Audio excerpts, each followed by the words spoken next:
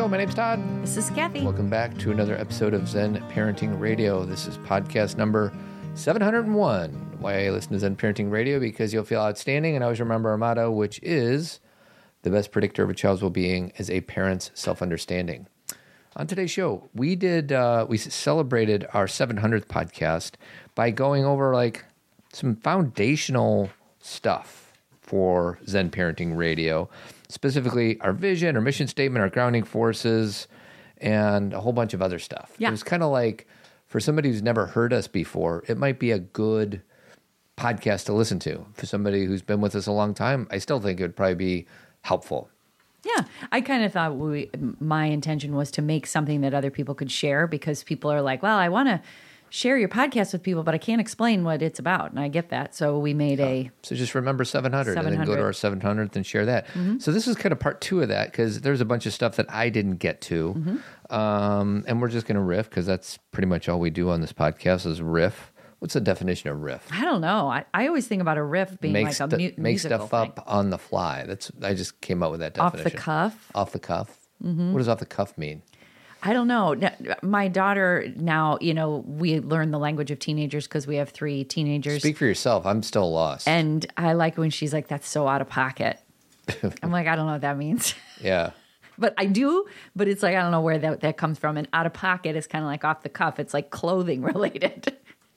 You know? I'm with you. I'm with you. I should look up what it all means. I know. Is that an old person thing to do? To like go to the Urban Dictionary and be like, what does this mean? Well, I think it's better than staying ignorant, which I am, and I will choose to stay ignorant on many things. Oh, I found it. Out of pocket.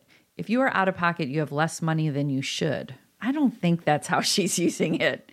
What is out of pocket slang? Oh, I got it. If something or someone is out of pocket or it means they are wild, ridiculous, and extreme. Oh, okay. So next time she says it, I'm going to say, are you saying I'm wild and ridiculous? She doesn't say I'm out of pocket. She's talking about other people. The reason she doesn't say you're out of pocket, sweetie, is because you're not out of pocket. I'm in the pocket. You're very much in the pocket. And so am I, for that matter. Although Friday night, we were out of pocket. We were so out of pocket. We saw a band called Greta Van Fleet, had some drinks, enjoyed each other's company, had great cheese fries to cap the night off, which I won't stop talking When about. I think rock and roll bands, I think cheese fries afterwards. At the end of the night. No, we had really good seats. Relatively speaking, we're going to talk about this a little bit on the show, but really good seats when I'm going somewhere with Todd. Like for some people, that would mean like floor or like front row. With Todd, it means good enough, but still a deal. So he doesn't feel like, we're Thrifty spending McSaves a too lot much. is an important component to all this. So, and for me, it's space because I like to dance and move when I'm listening to music. So we were like in the second level all the way to the back, and we were like off the stairs. So we had more room. So we were like 1 and 2. And then we had all this space to the side where the stairs were, so I could stand on the stairs. And that, to me, are ideal seats. And it's also second level, which we kind of decided is old people level. It's club level. Mm-hmm. So you have bathrooms, you have easy access to a beer. Well, and when we were standing up, we weren't in anybody's way. Exactly. Either. And we were the back row, right? Yeah. So we're not standing in front of anybody. You can kind of stand. It's like perfect for us because I think it meets all of our needs. But anyway, we saw Greta Van Fleet, and they're wonderful. And we were out of pocket. And then Saturday we were in the pocket because I fell asleep at like 7 o'clock, and then I woke up at like 8, and then by then you were falling asleep. I know we kind of were like, if you want to do something, I'll do something, and if you want to do something, I'll do something. And we both just decided. And then we both woke up at 9. We're both up at 9. We're like, well, it's too late now to do anything. I'm like, weren't we supposed to have dinner? And we decided to have Oreos instead. Because that's dinner. We watched a documentary called I Killed My Father on Netflix. No, you're giving the formal version. It was called I Just Killed My Dad. Oh, I Just Killed My Dad. Which is awful. I don't know if he said just. So anyways, it was a 3-part. We didn't read anything about it. It's on Netflix. And it was pretty good. It was, it's true crime, and I watch all of those Netflix documentaries, and I had never heard of this one, but we were like, well, what Todd said is let's do 10 minutes, and then if it's like really bad, because some of them are bad, awful. But let's watch it. And it had this is going to sound very weird, but like there was an underlying story of warmth that we could tell where like something here is not what it seems. Yeah. So we recommend it. The title is a little, it can put you off. Yeah. It's better than you think. Okay, so I just want to preview before we talk about other things. So these are the things we didn't get to last week that I wanted to get to. And they're kind of like, how do I encapsulate like my best experiences as a dad that I try to integrate, put into practice. And your best experiences as a dad. Explain to me what you mean by that. What you offer as a father, you mean? These are the ways that I try to be with my kids. Okay, so these are your skills or your gifts or the things you try and practice. Yes, okay. Exactly. So the first one, and I kind of say it same thing two different ways. Okay. And most of this comes from you, sweetie. Let's be honest. Okay. Discussion, not discipline. Sure. Said another way, conversations, not created consequences. Yes. Okay. That's the first one. I came up with this one, but it came as a result of whatever. We're our second year podcasting. And I'm like, at the end of the day, what it's all about, parenting, this whole parenting thing, is to keep them and get the heck out of their way. Yep. Okay. Each of these necessitates like hour-long conversations. Right. And we're not going to get to all that. This is what we just came up with a few weeks ago. Okay. And it's more of like a judgment of ourselves and parenting in general. Sometimes we cop out instead of lean into discomfort. Oh, for sure. Into discomfort. I was actually just sending I got a question from someone on Team Zen, and it's a personal question from them, so I'm not going to dive into it, but I'll give you the general. It's about discussing something with a child that is uncomfortable because it's about sex and sexuality and all these things, and the parent is very afraid and is very concerned and has all these beliefs about it and all these fears. And I'm like, this is not a subject you want to tiptoe around, because the more you fear these things, the less likely you're going to be able to discuss it in a productive way. Sure. And I'm not saying to everybody, so stop being afraid. I'm saying work on that. Yeah. Start doing some reading, listen to some podcasts, question what you were taught about sex and sexuality. Look at your history, if you were raised with religion, did that somehow impact, or do you have certain values in the home? And you want to, when we're talking about difficult topics like this, it is our responsibility to kind of go into ourselves and be like, where did this come from? What do I really believe this? Do I think this is true? And if I did believe it, is it helpful today? Does it make any sense? And that's our work as parents. So sometimes we look at our kids and we're like, oh my gosh, and they don't understand anything about their sex or sexuality, or they're so misinformed. And I'm like, well, have you been supporting them through this? Like, they need information about difficult topics like sex and drinking and drugs just as much as they need information about reading and math and, the arts. Yeah. Like, our kids don't know how to do this. Yeah. And we get so angry at them for making poor choices. And I'm like, but this is when they need guidance. Yeah. When they make a poor choice is when we can step in and say, listen, let's talk about this. And ideally, for those of you who have been listening to this show for 12 years, you started these conversations really early. So you're not coming in with all of a sudden you're now 15 and I'm going to talk to you about sex. And if you're late and you haven't done it, there's still time. Always. I mean, you can talk to your 18-year-old if you've never talked to them. You just got to do it a little bit differently. Because if you've laid this foundation for a decade, then you can jump in a little bit easier. Yeah. But you can always get in there. You just have to do it a little bit differently. I think the bottom line is just notice how your fear can get in the way. What if? And a lot of that fear is based on untruths, your childhood, and the things that maybe happened to you or didn't happen to you, or the things you were told that would happen. And that's not, you're not present in this time period of like, what's your kid going through? And can you first take responsibility for finding a new way to look at these things? And then it's a practice, because you're not going to do it perfectly. It's just about, if we are fearful of sex or alcohol or drugs and we are terrified, then what we are offering our kids is terror. Mm-hmm. We're not offering them information or education. We're offering them this sense of terror. Yeah. And, we have to help them cope with things a little better than that. So progressing through my list, which we may or may not get all the way through. And if there's one on here that you're like, I wish Todd and Kathy would talk a little bit more about that, then just tell us. Because we have the Ask Us Anything page. Which I'm going to talk about in a second. This is my next one. We've got it all backwards. Okay. Tell me more. And when I say we, I mean us parents in general, obviously there's exceptions, blah, blah, blah. But the three components to parenting, at least in this framework that I've kind of created, is what do you say to your kids? What energy are you bringing to your kids? So like the invisible, energetic. And then lastly, role modeling. And I think of it as a 60-30-10 percentage. And what most parents talk about is, what do I say to my kids? What do I say to my kids when they're on screen? How do I engage with my kids when they're want to talk about sex? And what do I say? And it has, so I think most people spend most of their time thinking about what are the words that need to come out of my mouth to experience, to be in connection with my kids. The middle one is what energy am I bringing to it? And that is like self-awareness, all right? And then the last is role modeling. And I think, well, we have it backwards. It has very little to do with what we say to our kids. It has everything to do with how we model it. Much more impactful than anything we ever say to our kids. And then the second most important, which is the 30% thing. So 60% is role modeling. 30% is from what energy am I coming at this from? And the last is what do we say to our kids? Yeah. I see you smiling. I was smiling because just the way that you were explaining I it. like it in math terms. When you like said it the other way. Right. You got it. I got the it. message got across. Okay. I agree. So, our kids don't listen, or our kids don't listen. Our kids don't learn by listening to what we say. They learn by watching how we Boom. live. Done. I've, written about that for however long.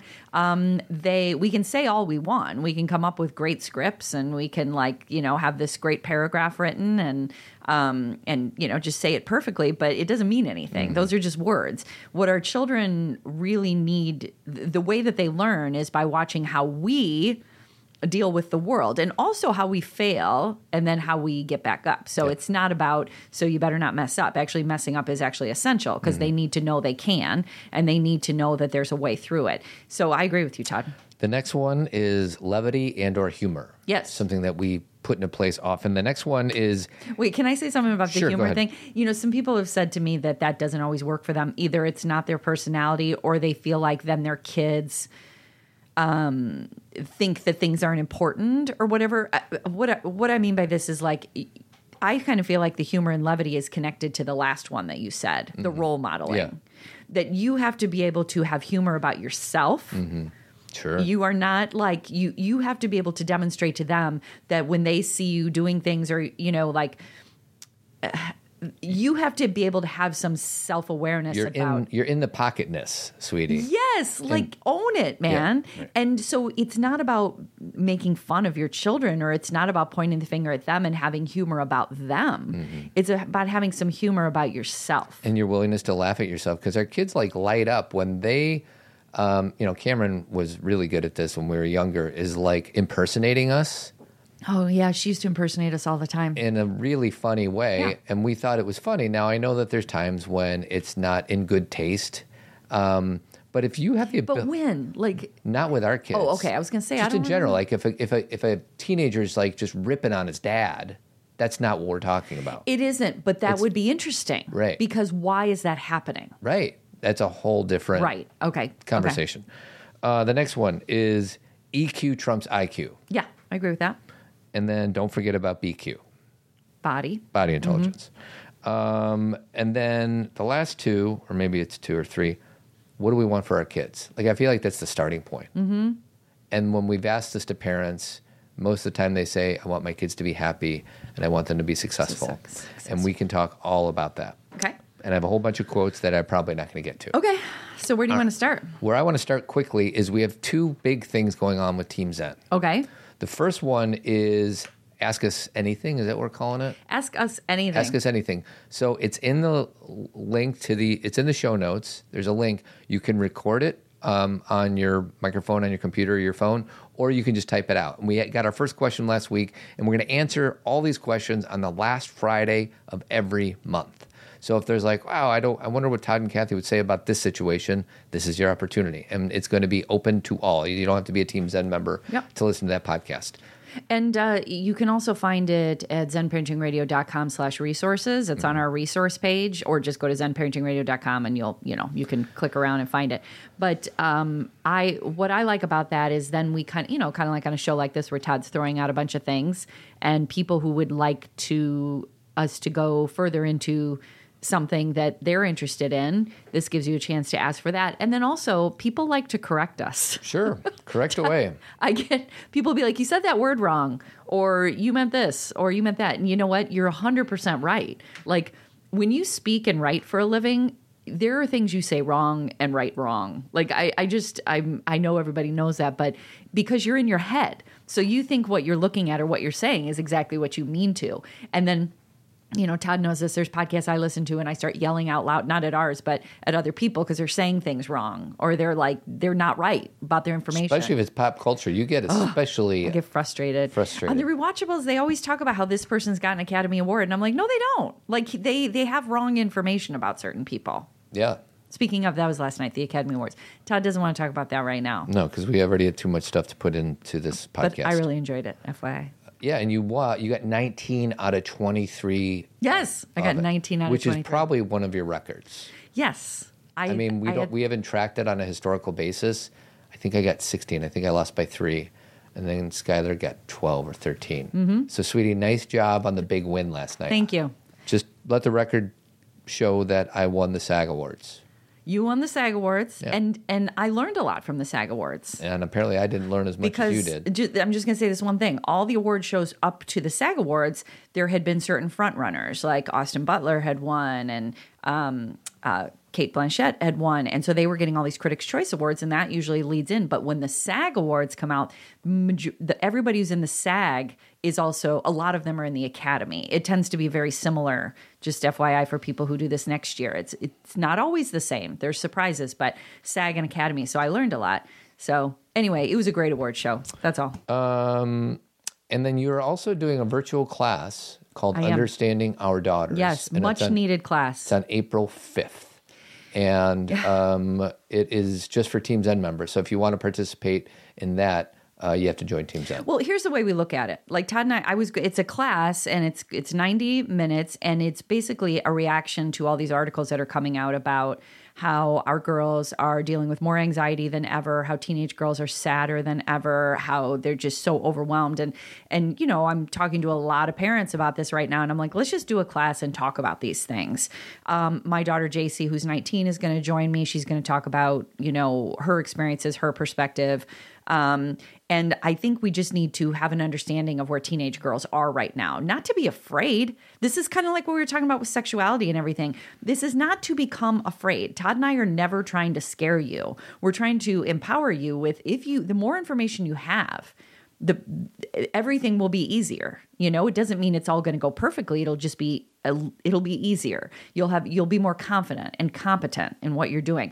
So the way I looked at this is, you know, we were going to charge for this class, and it's like, why not just have it be Team Zen people? And then if somebody wants to take the class, join Team Zen for a month. It's $25. And then if you want to be done, be done. But I think you'll come in and be like, ooh, there's a lot here. Speaking of Team Zen, I just want to say thanks to a few of our newest Team Zen members, Gina and Don from Charlotte, North Carolina, Jennifer from Sitka, Alaska. Nice. Janine from Orland Park, Illinois. Erin from Ann Arbor, Michigan. I think she's a reoccur. Yeah, she stopped for a little bit, and she just rejoined. See, that's what people do. And then Jamie from Johnson City, Tennessee. And I think I said hello to all the other newest members. So join Team Zen. Take this Understanding Our Daughters class, which is in April. See what you think about Team Zen and the class, and then decide what you want to do. Maybe done after that. Who knows? So this is where I want to start. Okay. I want to start with the last one I mentioned. Okay. What do we want for our kids? Okay. And most of the time people say, I want them to be successful or I want them to be happy. Okay. I'm going to give you my 2 cents, sweetie, and then I want you to respond. Okay. We need to define what success is. I think the typical definition of success is married, job, security, safety. I would take it further back. Go back to high school. What do people think success is? Very good. Good grades. Mm-hmm. Really good at their extracurricular of choice. Mm-hmm. Like if they're on the basketball team, they got to be on the starting basketball team. Yeah. Or travel. They need to have they need to be in the popular crowd, so they have a bunch of good friends. Okay. So I'm kind of tearing apart the typical definition of success. But I'm glad you brought up high school because that's easier. Yeah. So because why I want to make Yeah. that connection is we think all those things that Todd just said connect to the other things Todd said. right, that's the starting point Yeah. is grade school. You know, it starts with freaking preschool. There's Right. parents Right, out getting there in the right preschool. trying to get their kids in the right preschool. Right. Yikes. And just for the record, we did a play-based preschool. So they didn't do letters, they didn't do words, they didn't start reading. They did, but that was not the focus. It was not emphasized. No, it was not emphasized. And, you know, wouldn't you know it, our kids were slow readers when they started. Great. Kindergarten. Yeah. They're like, oh, your kid's a slow reader. They literally put them in there. And we were so okay with that. Like, yeah, you want to know why? Because they They haven't started school. They haven't started school yet. And, you know, we read to them and all that crap, but we didn't. I remember I did flashcards. You're like, stop it. Yeah. What are you doing? Because, you know, that's the thing is like the whole, first of all, to your point, sorry, I'm just going to get into this minutia because parents worry about this. When Todd says they were slow readers, I even take issue with that. They were readers and they loved books. They just weren't at the level that our public school system wanted them to be. Yeah. And what happened, and that's why we were fine with it, because they already loved books and reading. I wasn't concerned about that. But the public school system's like, it has to look like this and it has to be like this. We're like, okay, if you want to, you know, give them some extra attention and catch them up, go ahead. We were fine with it. And as, you know, Todd probably just said, by first or second grade, there was no issue. Yeah. And the thing is this idea that we want kids to be all doing the exact same thing at the exact same time that makes no sense. Well, and it reminds me of like the whole race to nowhere thing. Because Correct. the race starts in preschool. Right. And then we buy into that system. Like, Right. yeah, I got to get my kid into this preschool. So they get into, what's that, Reach? There's something called Reach in our elementary it's the school. gifted program. The gifted program. And, you know, I don't want to speak for both of us. I didn't really care much about Reach. If they test into it, great. If they don't test into it, great. And none of our kids tested into it. No, they did. They did? Mm-hmm. And then we pulled them out? No, it just wasn't. No, there was no pulling out. There was a decision that where they were was they were doing great where they were, and we didn't feel like they needed. So they were invited. Yeah, not everybody, not for all the three exact kids, sings. right. There's a lot of different layers. So I'm not saying that across the board. What I'm saying is absolutely there were opportunities. There were inroads every single year. And a lot of parents are like, I'm going to put you into Reach. And a lot of times there's understanding of that. Like I remember in 5th grade, the class changes where like they get to do these projects, or maybe that's in 8th grade. I don't even remember. But I remember all 3 of my girls being like, that project thing was cool. That would have been cool to do. And I think it was like the Greek mythology thing that they were doing. Do you remember that? There was something, there were some parts things of it that the Reach they were kids were interested doing in. that they were kind of envious that they didn't get a chance to do it. One of the things that's nice, though, and again, this is just our school district. We got to be careful, Todd, because every school district is different. Private school is different. But one of the great things that our kids experienced is when my oldest daughter, who's now in college, went into high school, they got to choose whether or not they wanted to do regular honors or AP. So instead of having a testing thing or a teacher telling you could, they got to choose for themselves. And so our daughters, all 3 of them, there are certain areas that they're like, yeah, I feel really confident in this area. I'm going to go AP or honors. And then there's other areas that they're like, I'm doing pretty well here. I think I'm going to stick where I am. And that's kind of what I wanted them to learn about themselves. And again, it's not like we had some big grand plan, let's be honest. It just, what I feel like worked out was that they're not like, I have to be gritty in every single class and like constantly strive and be the best. They're like, I know the things that I'm pretty good at, and I'm going to boost myself up in that area and take the AP or take the honors, but I'm not going to take all honors and all AP. You don't have to do that, everybody. And remember Julie Lithcott-Hames said that? So Julie Lithcott-Hames is an author. She's been at our conference. She was the Dean of Students for Stanford University. Dean of Freshman Students for brilliant woman. She wrote How to Raise an Adult. And she said to people at our conference, and then we went to go see her at our high school, they're like, don't put your kids in all AP classes. You don't have to do that. It doesn't help the resume in a way that you think it does. Well, and I will just say this without saying too many specific things, is that, my daughter, who's a senior this year, she applied to a lot of schools and she did it. She took, some AP classes, some honors classes, but not all AP and honors. And she's gotten into some significant schools. And I say that only because a lot of people are like, well, then you limit your chances. And then she was able to find a balance that allowed her to have things she needed to get into colleges. I think we have this misunderstanding about that we have to be at the high. I mean, I guess for those of you who have children who plan to go to the top 10 Ivy League schools, you are coming from a different place than Todd and I are. We're talking about the garden variety set of parents and kids. But even with that, there's all these other level of great schools. You know, there's great schools everywhere, and depending on what you're interested in or where you want to live, and they're not just looking at that. There's all sorts of layers, you know, and again, you have to educate yourself about that. But I also feel like when your kid's in high school, let them be in high school.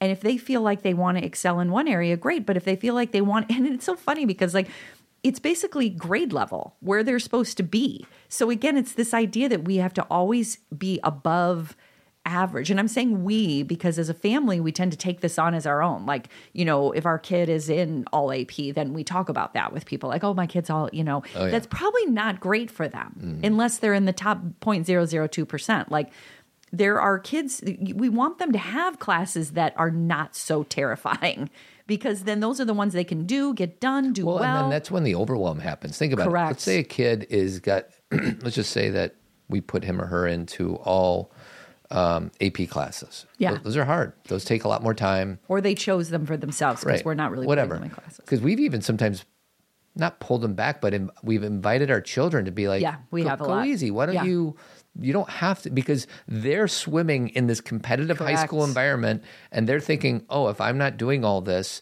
then I'm not doing enough. I'm not worthy. And we're like, actually, you are worthy. Yeah, and you're fine. And you don't have to do all that stuff.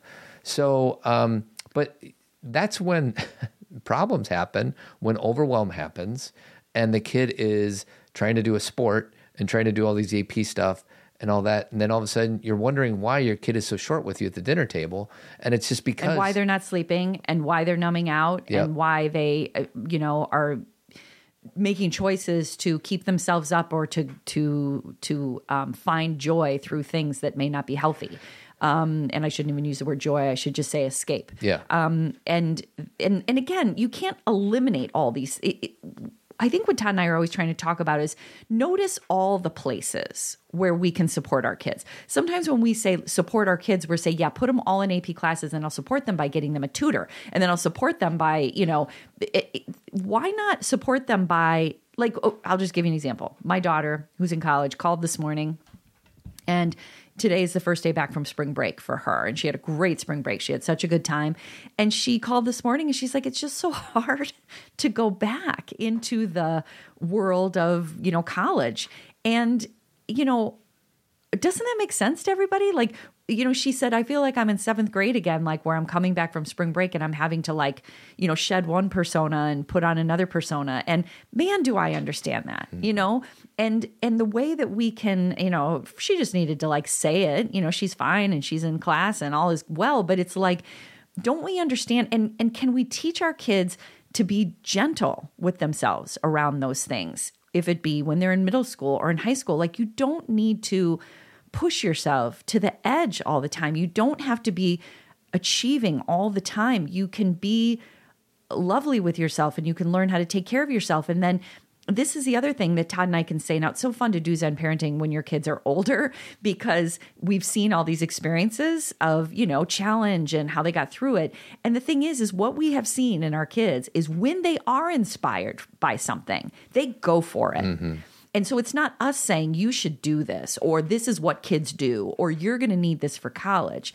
Instead, it's you kind of have to hang back a little bit. Yeah, it requires a tremendous amount of patience. Yeah. And here's the example. Same kid, whatever. She did soccer for a bit. She did t-ball when she was 5 or 6 or whatever. Then she did soccer. She was like, I think I'm done with soccer. We're like, all right, great. You're done with soccer. And then for 3 years, she didn't do any type of sports. 2. Okay. 2 years. 6th and 7th. Mm-hmm. And part of me was like, ooh, I really want her to stay active, make friends, blah, blah, blah. The stories. All the stories. And then so what grade did she decide? 7th. So 7th grade, she's like, I want to try this lacrosse thing. I'm like, okay. We had never played lacrosse. I didn't know anything about lacrosse. I'm sure she found it from her friends. But Max. it was her cousin played it. So it was a 2-year wait. And even if she never came to us with anything, that would have been okay too.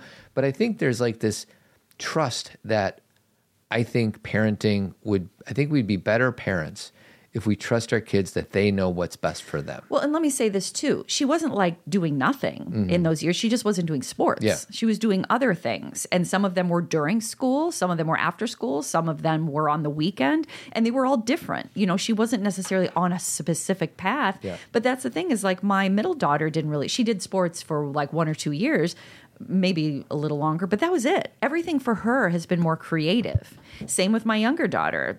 So Todd's talking about Skylar likes soccer except for the running. She's like, I really like it, except I don't want to run. Yeah, I'm like, I don't think soccer is going to be your thing. And so they've been much more interested in creative endeavors, and they've found their way through, again, things that Todd and I would have never come up with. Like Todd and I have a certain history where we did certain things. I danced, Todd did sports, I did student council, Todd did sports.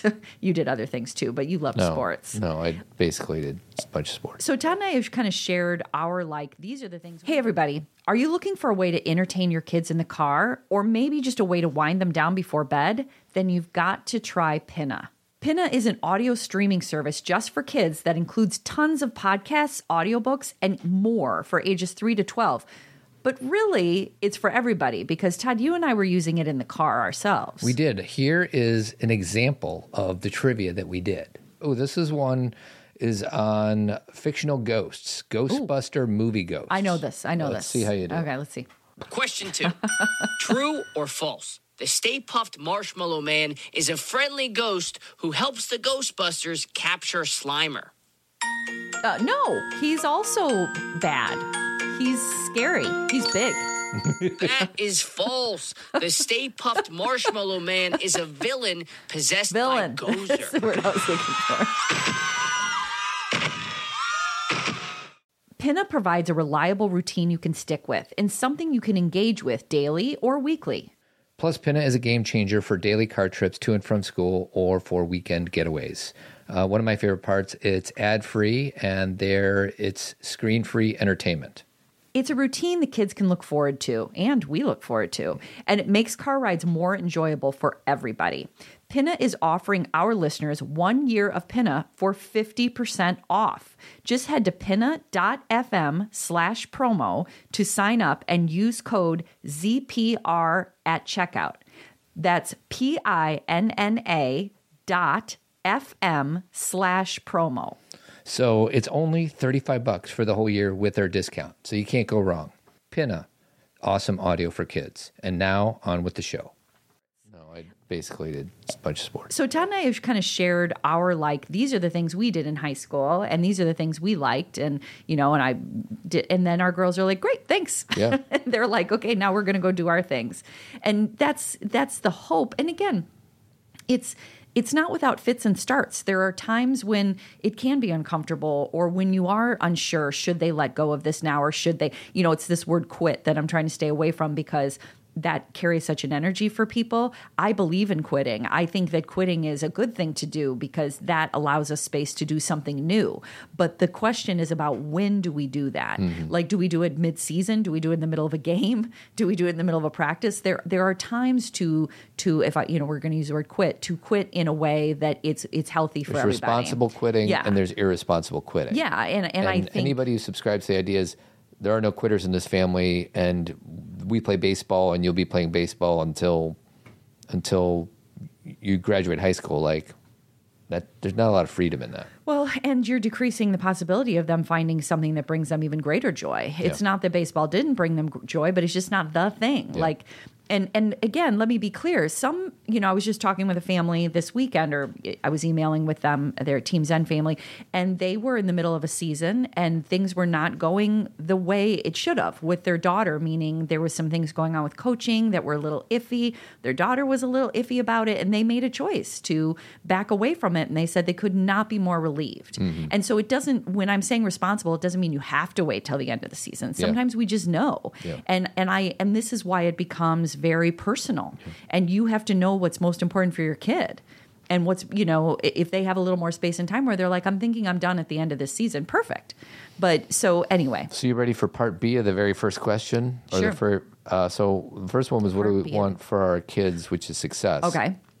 Part B is happiness. Okay. So here's my challenge with a parent wanting their kids to be happy. First Yeah. of all, I get it. I want my kids to be happy, right? Yeah. Because happy is good. I think somebody might interpret that message and they devalue the importance of all the other emotions. Yeah. There's a toxic positivity in that. Fear, sadness, anger. There is no wrong emotion. There is no negative emotion. I was just listening. I won't say her name. I was just listening to a parenting expert, and she used the term negative emotions. And I'm like, there are no negative don't do that. emotions. Now, there's negative ways in which we express all emotions, including happiness. You can express happiness making fun of somebody at a. So I just, when they're like, we just want our kids to be happy, like, it does not invite the wholeness of the human experience. So what I want for myself and the people I love is to be whole, to be able to identify and express emotions in a healthy way, not just elevate happiness as the most important one, because it's not. No. Without sadness, there is no happiness. Without anger and fear, there's no Boundaries. way to grow. Like, they're all super important. So I don't want my kids to be happy. I want them to be whole. What do you think? Well, you want them to have the full range of human experiences, which is the full range of emotions. And historically, I don't really get this question much anymore, but when the kids were little and we were doing the show or I was writing about parenting, people would be like, well, what are you going to do if like your kid struggles with something, or if they're like have a meltdown in public? Won't that be embarrassing? I'm like, no, because that's what human beings do. And I am not preaching teach your kids to shut up and be kind all the time. I'm hoping that what the conversation is here is allow your kids to have their full humanity, and that if they are struggling, which all of my kids have, like, who are we just talking to? And they said, well, one example I'll give is one of our kids woke up in a grumpy mood this morning, and kinda a little bit. Yeah, I was going to say, like, I don't know. Doesn't matter. Let's just go. Run with it. Okay.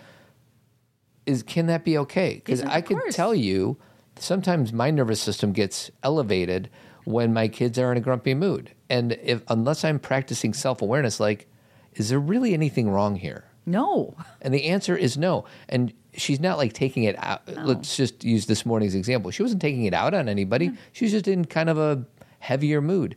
There's nothing wrong with that. The problem is when kids show us these messier sides of themselves to us, we think that we either got to fix it or that it's a problem. And that's where we have to check ourselves. And this is the 60-30-10 rule I was talking about. What energy are we bringing to this experience? It's got nothing to do with what I say to my kid who happens to be in a grumpy mood. It's how am I right now in this moment in relation to their grumpiness? Yeah. Well, and, if you are a parent that finds yourself saying things like, will you just be in a good mood, or can't you just be happy? That's a lot of pressure, especially for a teenager. Like, no, they can't all the time, and nor should they have to. And can their home be a safe environment where they can kind of be all the things that they need to be? And and this is again why our well-being is so essential when we're parenting, is if we are looking to our kids to make us happy, that's going to be a problem. Because they can, and when I use the word moody, I don't mean that in a disrespectful way, but their moods vacillate really fast. But let's talk about that. Let's say that they are just like taking their crappy school day out on us, because that happens, right? Like, we're a safer place for them to show their messier side of themselves. That doesn't mean that we're a punching bag, but can we have a little empathy for a kid who just went through, I think of school, I say this now, 7 meetings in a row that you don't want to be to. So think of think about our day as adults. There's meetings I don't want to be in, but there's rarely 7 meetings in a row that I don't want to be at. Yeah. And a school it sucks. I mean, it's also wonderful and positive and great teachers and all that. And friends. And then there's also friends that are hard, treat you poorly. So school is tough. So when a kid gets home from a school day after 7 meetings or 8 classes in a row, I call them meetings just because it kind of frames it differently, and then they're just a little nasty towards themselves, towards their siblings, towards their parents, instead of us like joining them in their misery, can we hold the space for that to de-escalate what's happening? Well, and I kind of want to go back to the words you said before. You said taking their day out on us. And I think there is a difference between somebody projecting their frustration on you and sharing their experience with you. I'm not saying that my girls have been grumpy before and have been snippy and snappy and stuff, of course, as have I. But the majority of the time, I feel like they come in and kind of dump their day out, and they're not taking it out on me. Right. They're sharing all the things. And especially with my middle child, she doesn't need any feedback about it. She just needs to she wants some reciprocity, some back and forth conversation, but she's not looking for how do I handle this. She's just kind of like, can you believe all these things? And most of the time I can't. They're in succession and they're difficult. And sometimes my younger daughter is looking for more of a conversation. I know my older daughter today just needed a little more humor. This is, again, why you have to know your kids. Like, what do they need? And the fact that we think they should be in a good mood all the time. Are you joking? And at the same time, as if they are projecting on you, and you feel like you're getting the brunt of it, there are conversations you can have where you can say, listen, I totally hear you about your day, and I would love to listen, but sometimes it's difficult because I feel like, I feel it hurts because I feel like I'm getting blamed, and I just want to make sure that I'm here to listen, but it's harder when you're yelling at me or whatever. Like, I was doing a presentation a week or two ago, and we were talking about these things, and one of the parents is like, can't I say something if my child hurts my feelings? Like, don't I have space to say? And I was like, of course you do. Like, you have to show up with your humanity too and say, that hurt, or when you say that to me, it scares me, or it's painful, but the idea that we are going to come back at them with an overpowering counterattack. You don't have the right to do, so many moms and dads, all caregivers say things like, you can't talk to me that way. Actually, they can. Because they just did. They just did. Right. So what you're Instead, it's like, it hurts me when you talk to me that way. Yeah, this is very hard. Or let's not keep this conversation going and revisit this after school because it's getting a little intense. You have to think of yourself. And again, I know nobody wrote down all these rules before we became parents, and maybe we would have rethought our decisions if we realized all the inner work we have to do. I think we thought we'd be in charge of people and we could tell them what to do. Yeah, little robots. And what really parenting is you have to understand that you are the guiding source. You are the person who's teaching how to deal with conflict. You're the person who's teaching how to deal with communication. You're the one who's demonstrating how to handle failure. You are the role model. And you are also, again, role modeling when you fail. When you don't say the right thing, you apologize. When you drop the ball, you take responsibility. Like, you are having to be in your full humanity. And I don't know if we knew that before we had kids. Right. I think a lot of people thought, well, now I can be in charge. Yeah. So the next one, and I'm slowly realizing all these kind of mesh together, obviously. Of course, yeah. The next one is EQ trumps IQ and the role of BQ. So if there's anything that we've talked about in this podcast for the last 12 years, it's emotional well-being. That's where we spend a lot of our time. IQ, when I was growing up... So can you differentiate? Because some people may not understand. EQ is emotional intelligence. IQ is, how fast your brain computer works. And your intellectual component, how you process information. And great point. We talked about, this REACH program for our kids, and a few of them may have been invited into that program. And if we prioritized IQ, we would be like, yep, you will be doing this. I want to push you. Well, and I would share that, but it might be a misinformed, because sometimes we push our kids into those things, but it's not really a demonstration of their IQ. It's a demonstration of that we want them in that program. Or it's a demonstration that maybe they have memorized a certain number of concepts and they, tested into something, but they really are in over their heads. And then there are kids that absolutely belong there. And that's why the program is there for them. This is the misunderstanding, is it's not that there's no problem with REACH. My mom was a sixth grade gifted teacher, meaning she taught gifted students and I had experience in those classes. Did you do any of those classes? I was in, I don't think we had honors back then. I never did any AP stuff. I did somehow I tested into honors Spanish. Yeah. But that was the only one I did. So English was where, and that was probably because my mom was a language arts teacher, but there's a reason for those programs because there's certain kids that are reading at a certain level or processing at a certain level that they need more stimulation. That's why these programs are made. But the programs start to kind of get a little crazy when every parent wants their kid in that program, right, when maybe that's not where they're supposed to be because they will excel and have a better experience where they should be. Do you know what I mean? These are very tough conversations because we feel so forced. And none of them are clean cut. No, they're not clean. There's a lot of times when a kid's like, oh, you're on the edge of testing into this program. Yeah, it's hard. What direction do you go in? And we usually go back to the kid. Like, what do you think? Yeah, and they choose. Yeah. Yeah. Is this a place that, JC's even had to do this in college because she's figuring out all of her classes and, every semester. And it's like, is this where you want to put your emphasis? Is this where you want to do the extra work?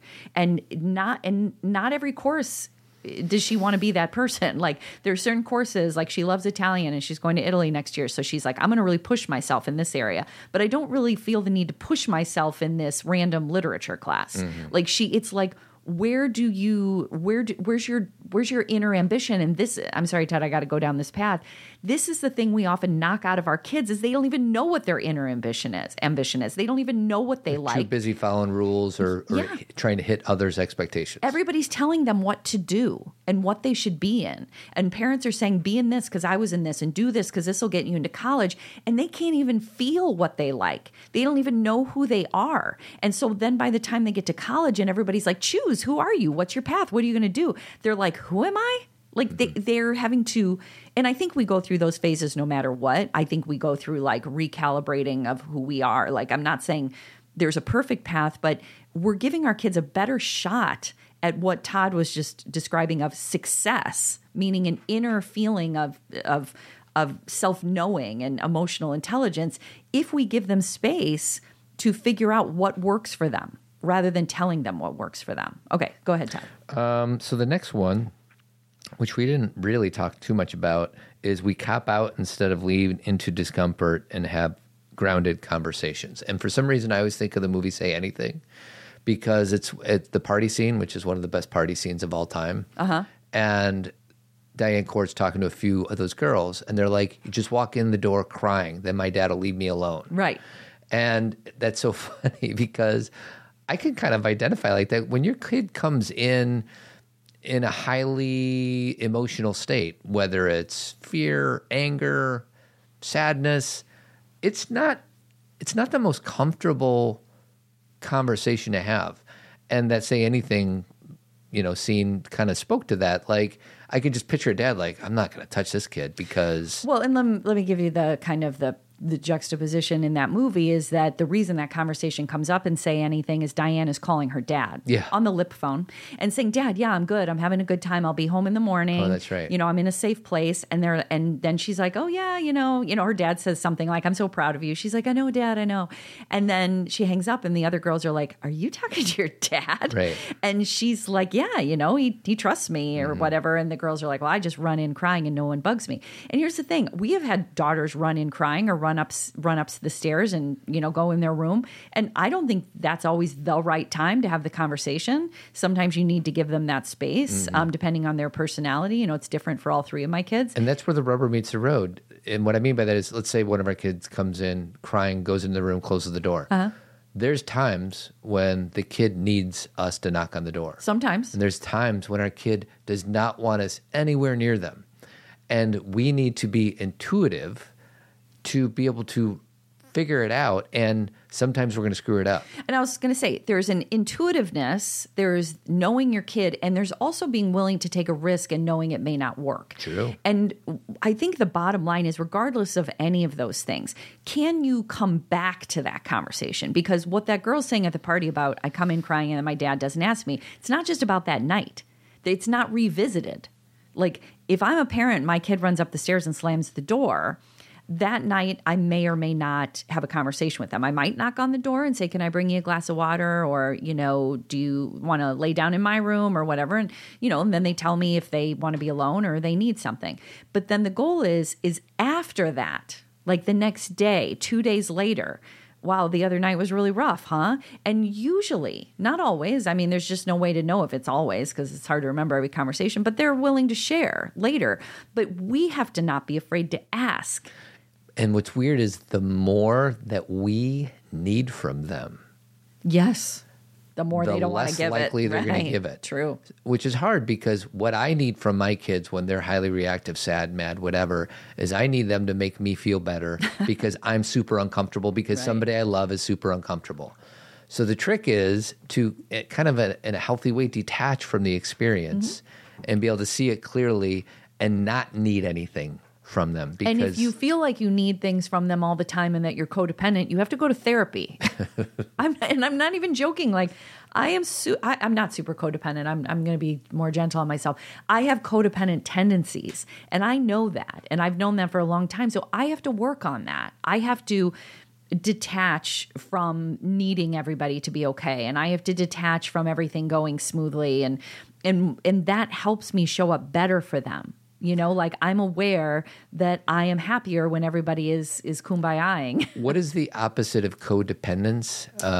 Neglect. Boundaried, walled off? Well, there's opposite and then there's healthy, right? No, I'm talking because where I go sometimes is my kid will sometimes have a tough day and I will do the dutiful thing and check in with them with a quick question. Or you compartmentalize. I'd be like, honey, looks like you had a bad day. You want to talk about it? No, fine. Like, all right, I'm just going to go back to my computer and keep working. Now you could be like, oh, what healthy boundaries, Todd? Or you could be like, I'm just trying to get the hell out of that conversation as quickly as possible. And it depends on the day. Sometimes I don't want to have to hold that space for them and I'm escaping. Right. And there's other times when it's a healthy thing, like, oh, she just wants to deal with this herself. And that's the thing, like there's no way of knowing for sure we're doing the right thing. We just have to kind of feel into it. Yeah, and that's kind of what I mean about why this is all so messy and why we can't be like, hey, do this and then do 3, 2, 1 and then walk slowly and all things will go well. Like it's a risky, messy, failure-ridden process. And the goal is not to do it completely cleanly. It's to be willing to do it at all. Yeah. It's being willing to have that difficult conversation after a night like that, or being willing to tell your child that they hurt your feelings, or being willing to go to therapy when you realize you're being too codependent or you're putting all your dreams on your kid. Like parents who are like, oh, no, they told me they loved it. They told me they loved it. After you've been telling them for years that you hope they play soccer, do cheer, whatever. Like they know what you want them to be. And some kids will follow that because they're people pleasers. And some kids will rebel against it because they're more rebellious. And some kids will be like uncertain or like very torn because they want to be themselves, but they also want to please their parents. Like even I'll tell everybody this, that, all these things Todd and I talk about, we obviously do our best to practice. We don't talk about things we don't do. But even I've had my girls say to me, I just don't want to disappoint you. And I think to myself, gosh, a million ways have I said, go do you. And it's not about me. And I'm not worried about that. And they still have this concern. Hardwiring of, yeah. And I think it's probably like some evolutionary thing. And it's healthy. Yeah. Because of course you don't want to disappoint people you love. Like there's nothing, I'm not like, that's ridiculous. I'm like, I understand where that's coming from. But the amount of times that Todd and I have attempted to set them free, you're free, you get to choose. And they still are like, yeah, but wouldn't you like this better?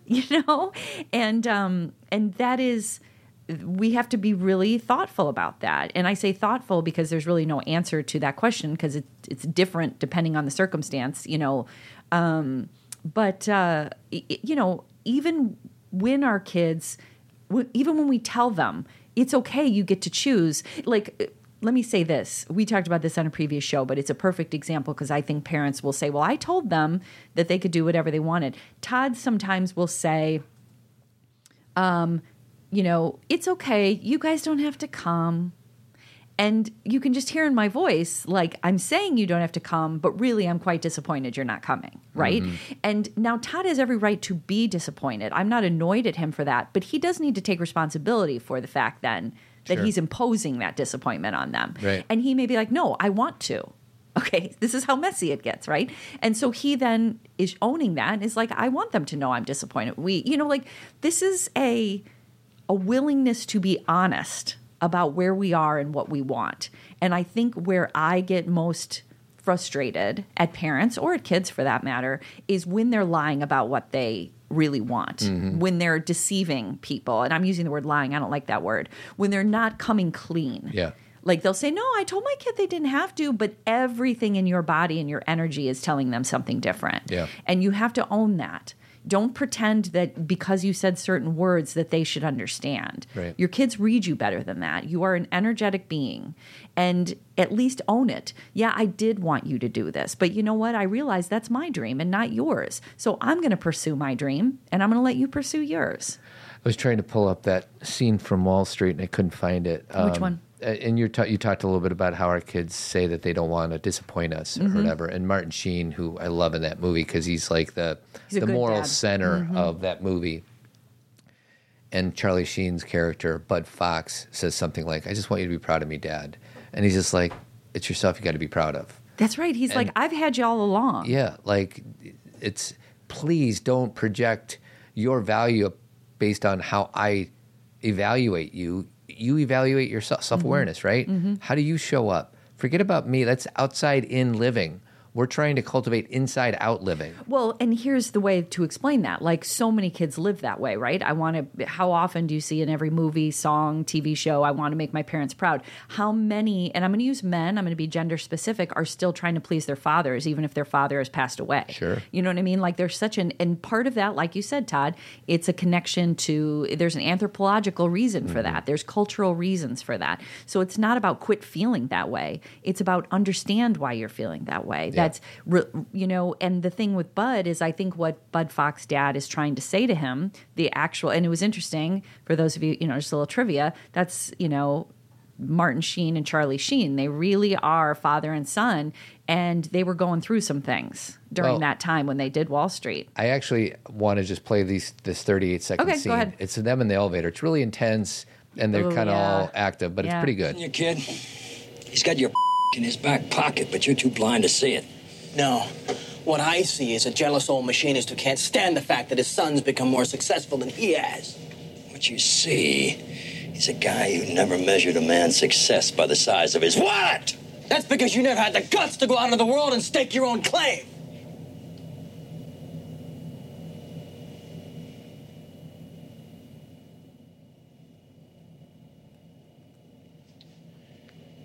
Boy, if that's the way you feel, I must have done a really lousy job as a father.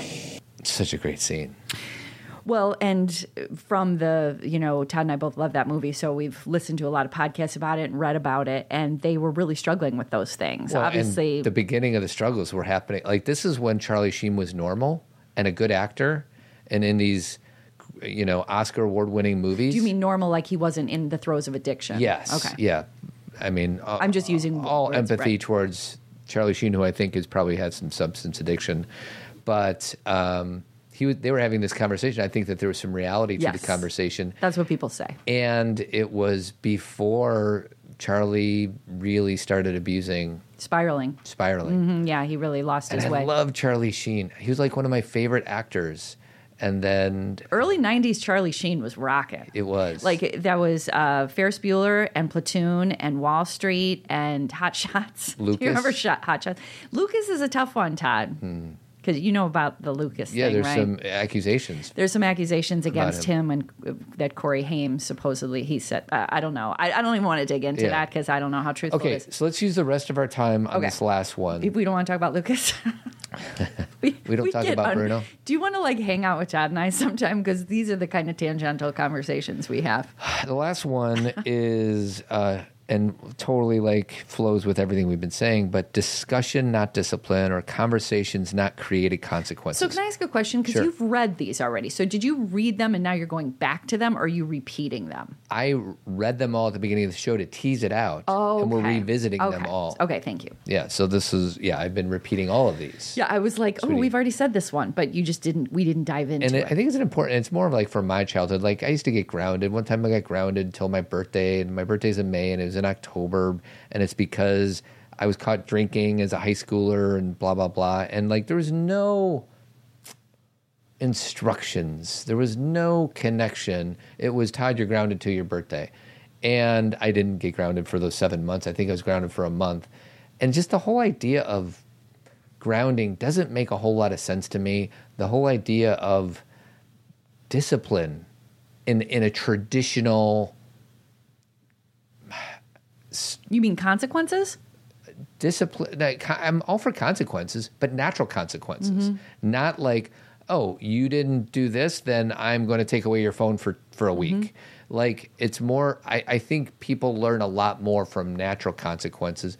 Who are we talking to? Maybe it was a Team Zen member. No, there's a Team Zen person, and she had a daughter who had a play date, and she was running late, and I think she was like 8 years old. Maybe you can help me out with this. I don't remember. I don't know what this It was just recently. And she was in the bathtub, and she's like, I'm not going to. Oh, yeah. I and the remember. mom was stuck, like, you're going to disappoint your friend if you don't get out of the bath so you can go to the play date. Well, there were, like you said, and she gave a lot more detail, but Yeah. her daughter was in the bathtub, didn't want to get out, and they also had this agreement as a family that if she was going to go on a play date outside and it was a certain weather, that you had to wear pants or something. There was a whole bunch of pieces to this where there was all these things set in motion, and they ended up being late, or the ride that came to pick her up, she wasn't ready because she wasn't out of the bathtub. She didn't have her pants on. And she didn't get to go. To go. And so I think the mom is like, how do I teach her then to not do that? And I'm like, well, she just learned. Yeah. That, and again, so I'm going to go back to what Todd said. It doesn't mean you say, well, see, I told you so. That's not helpful. That's bad. You sit with them and say, when, may not be right in that moment, but like, that was rough this morning. You wanted to stay in the bath, because who doesn't want to stay in a bath, right? I mean, come on, let's relate to our kids. A warm bath rocks, and it's hard to get out. You wanted to stay in the bath, understandably, and then we have the pants rule, and so we just didn't have the ability to get ready on time, and then you were late, and it just was rough. You don't have to yell at them so they understand. No, yeah, let them have it. You can relate to them. Yeah. They still, she had the consequence. She didn't get to go. She learned if A, B, and C happen, then D doesn't happen. Well, and some of the rules, like I was just talking to one of my clients who I love this man, and he said that he gets all jacked up. He got all jacked up one time because his 5-year-old was walking around outside without shoes and socks. Right. And I'm like, why is that a problem? Yeah. Like, are you worried that they're going to get sick? I don't know if you get sick from having cold feet. I think it's like some weirdly embedded rule. Like, We hear it when we're little. Yeah, let the kid have cold feet. Like, why is this a problem? And that's one tiny example of all these rules that we think that are good for our kids, and just let them have cold feet. And when the feet get too cold, they're going to come in. Like, get out of the way. Well, and here's the thing. You can have the shoes and socks ready and say, this is ideal to wear your shoes and socks. Then you don't have to worry about it. But sometimes they need to explore to realize what it's like to not wear shoes and socks. So that's a piece of it. And then there's also, again, the overpowering versus being with. If a kid's middle school kids don't like to wear coats. It's just this very strange phenomenon. These kids with their shorts and T-shirts, and it's 31 degrees. They just don't like to wear coats. And I think there's a coolness factor. Sure. There's I don't need this, or it doesn't look good with my outfit. I was very similar. I mean, this is kind of something that transcends all generations, and I don't know why. But they don't want to wear coats. So you're not you have to wear a coat or you're grounded. You're like, here's your coat. It's ready for you. And if they're like, I'm not going to wear it, take it with you just in case. No, I don't need it. Okay. And then maybe next time they do. I don't feel like... I think what happens, though, is we get into this thing of being offended, where we're like, they're not listening to me, or I've lost power, and you can just join. Imagine if it, again, Todd and I always go back to the aunt and uncle scenario. What if it was your niece? Yeah. And your niece was like, I'm not wearing a coat. And you're like, okay, sister. Yeah. Good luck. Yeah. You wouldn't be so emotionally attached to it. It's just because it's your kid and you want them to have this, where they're afraid of you a little bit. I think that should be one of our foundational rules is treat your kids like they're your niece and your nephew. In certain situations. Of course. You know, it's obviously you can't always It's a reframe. It's a reframe. Yeah. That's like Todd said, it's a reframe. It's like you have to be their parent. You have to show up as that person. But there's times when I think about how would I talk to my niece or nephew or my nieces, you know, and it would be a much more peer, less fear-based, more I'll be here for you kind of way. I still love them and care, and I'm still going to approach the topic. I'm not going to like, you know, but I'm not going to be so needy of them to adhere to everything I say. Yeah. And I think that's just a, you know. So those are just a few quick takes I have on parenting. Okay. I like it. But it was a good discussion. Okay. So Kathy's got a book, Zen Parenting, Parenting Ourselves and Our Children in an Unpredictable World. Yeah, and if you know, all these things we talk about, we were just saying we did a podcast 700 and this podcast about what Zen parenting is. That book, the whole reason I wrote Zen Parenting, everybody, is so people who are It's like, a one-stop shop. yeah, everything we talk about. I mean, maybe not every story, but that's the gist of what we talk about is this book. And so I really, you know, I want you to go buy it. Yeah. And then I also coach guys one-on-one. So if there's any guys listening and you guys want some support, and check me out, toddadamscoaching.com. Men Living is a place where guys connect authentically and deeply and vulnerably. menliving.org, and then Team Zen. Yeah. So again, we have a Ask Us Anything page. That's you can scroll below and you can ask us anything through SpeakPipe or through an email, and we'll put it on the podcast. You can join the Understanding Our Daughters class, and basically you have to join Team Zen to be in it, but then you can just join for a month if you only want to be there for a month. And then what was the third thing you just said? The workshop, the class, did you say? I just said Understanding Our Daughters. That's plenty. Or just join Team Zen, not even for that class, but just because you want the virtual support. Because all these examples we use, I mean, these are people we're talking with all the time. Like I direct messaged with about 4 or 5 people on Team Zen today, you know? So it's like, this is our ability to, and it's not just Todd and I supporting them, it's they're supporting each other. Yeah. So it's what you would call a community. That's right. And then don't forget our founding partner, Jeremy Kraft. He runs a company called Avid Painting and Remodeling throughout the Chicagoland area. And his phone number is 630-956-1800. Jeremy is a wonderful guy, does great work. Check him out. I might want to get new cabinets. No, our cabinets are fine, sweetie. You're starting to kind of move into each other. No, they're fine. They're fine. Are they? Yeah, they're fine. Don't worry about it. All right. So everybody keep trucking and have a good day. Bye. Have a good week. Keep trucking. Thanks for listening, everyone. If you have appreciated or enjoyed a decade of Zen Parenting Radio podcasts, please tell a friend or leave a 5-star review. We are grateful for your support. If you want more Zen parenting, consider joining Team Zen Circle, our very own app that includes our virtual community, exclusive content, and support from us. You could also purchase Kathy's award-winning book, Zen Parenting, Caring for Ourselves and Our Children in an Unpredictable World, or subscribe to Zen Parenting Moment. You can find these opportunities and more at zenparentingradio.com/resources. And if you want to connect through social networking, you can follow us on Instagram, Facebook, and Twitter. Keep trucking, and we'll talk to you again next week.